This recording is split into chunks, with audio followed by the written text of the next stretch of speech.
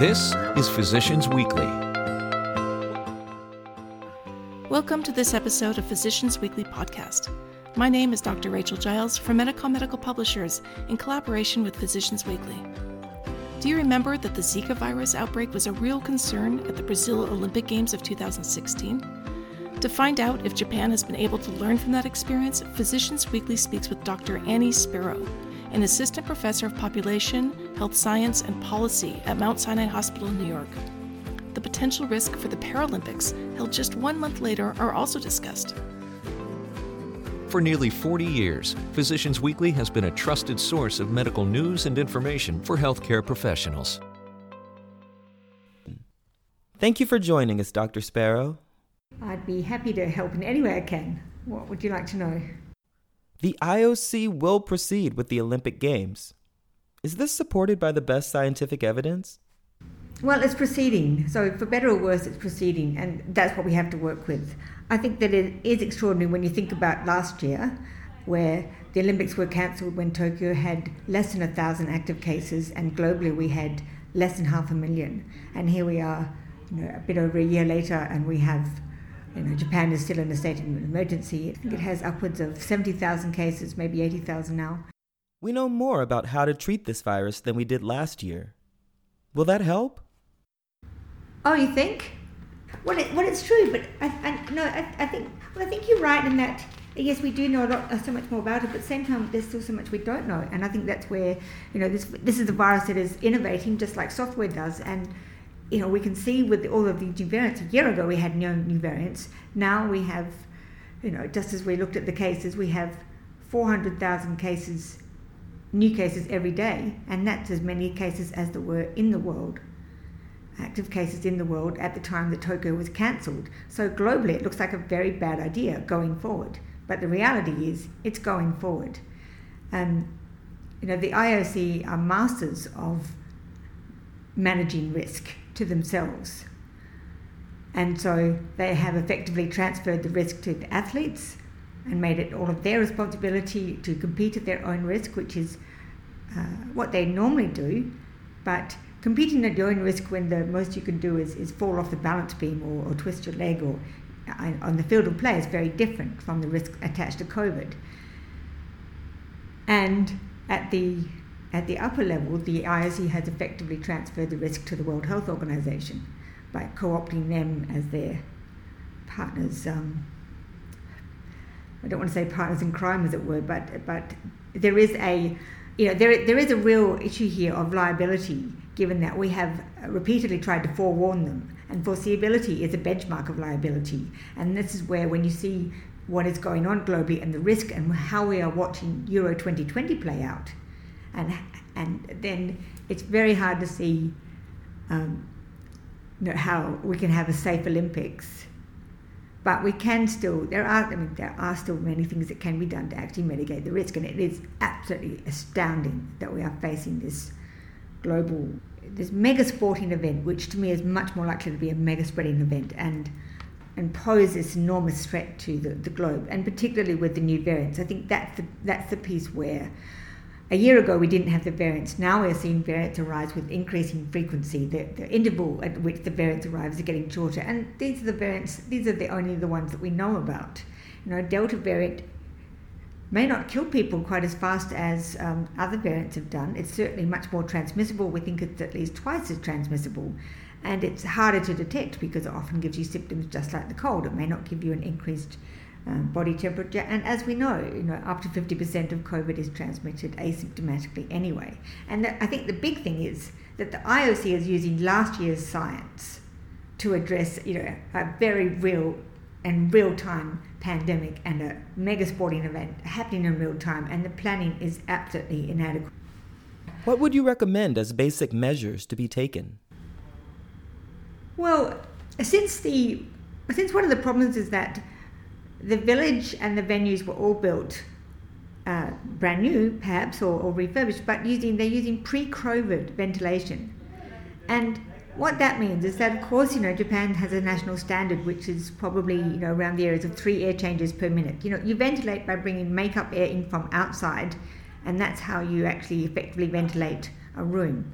And that matters whether it's a bedroom, a dining hall, a bus, an Olympic venue, an indoor venue, a swimming pool, a gymnastics hall. And what is so important here is that we're seeing athletes that are going to be sharing rooms, 2 or 3 to a room, sometimes more.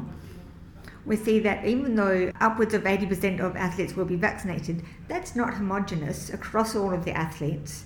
Some athletes are coming from countries that aren't vaccinated at all.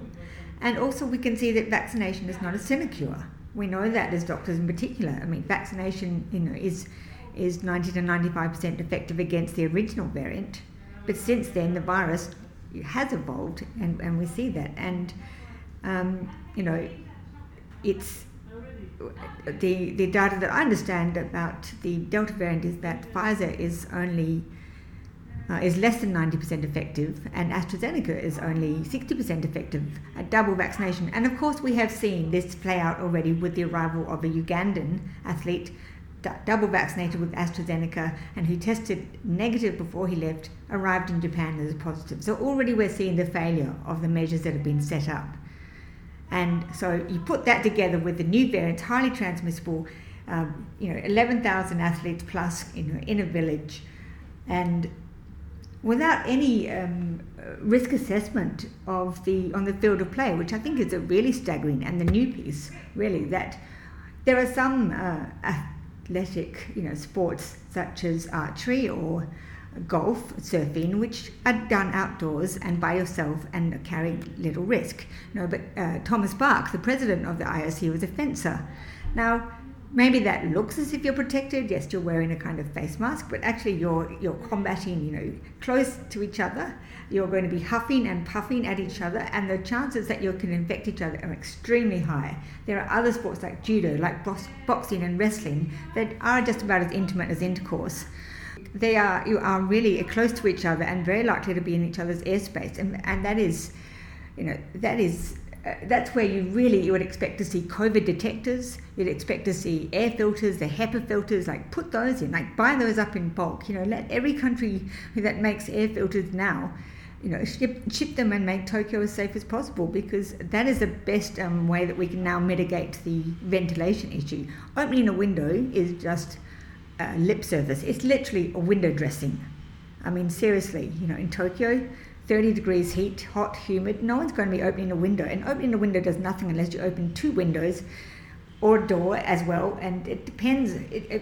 They have to be the right window in the right space at the right height and it's just a nonsense and a really puerile way to go about making the air safe. 1 month after the Olympic Games, the Paralympics will be held. Knowing that there will possibly be a post-Olympic surge in cases, does this concern you? Absolutely.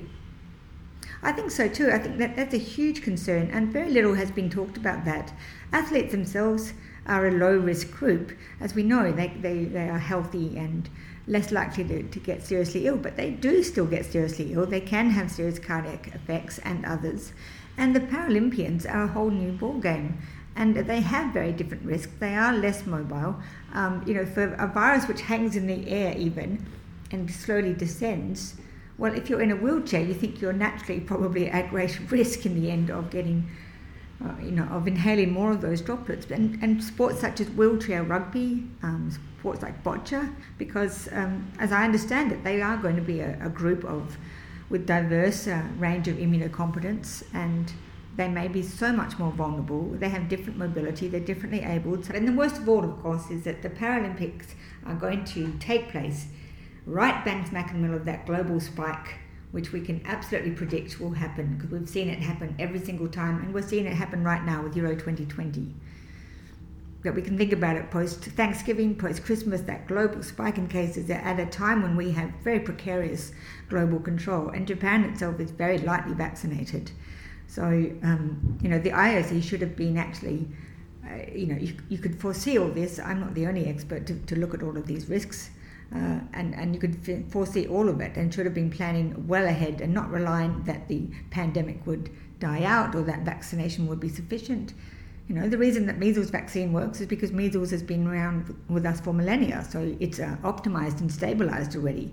COVID, has so many variations to go. And what about, if we then, what we are essentially creating with the Olympics is a place where we have people from every single country in the world, except North Korea, all congregating in the same place, which is an extraordinary opportunity for the variants to mix, perhaps mutate and have new viral progeny that are with different mutations, but certainly to share each other's mutations, which we know that viruses do to take advantage of the mutations that are that work so well. And then we have all of the athletes going home to every single country, and many of those countries don't necessarily have these variants yet. Delta variant is in perhaps 100 countries already, but many of these countries are unvaccinated, unprotected, and it's the equivalent of a kind of passive biological, warfare of sorts, where you couldn't. This is how you would, spread something incredibly effectively, spread the variants, over every corner of the earth, and so that's where it becomes so important, I think, to use the air cleaners, the air filters, even there's new aerosol devices which can effectively aerosolize bleach, which I've yet to look into. I'm not sure that athletes themselves would be very keen to inhale anything that could compromise lung function, but certainly for spectator areas where, those could be extremely effective in making those safe. Thank you so much for joining us today.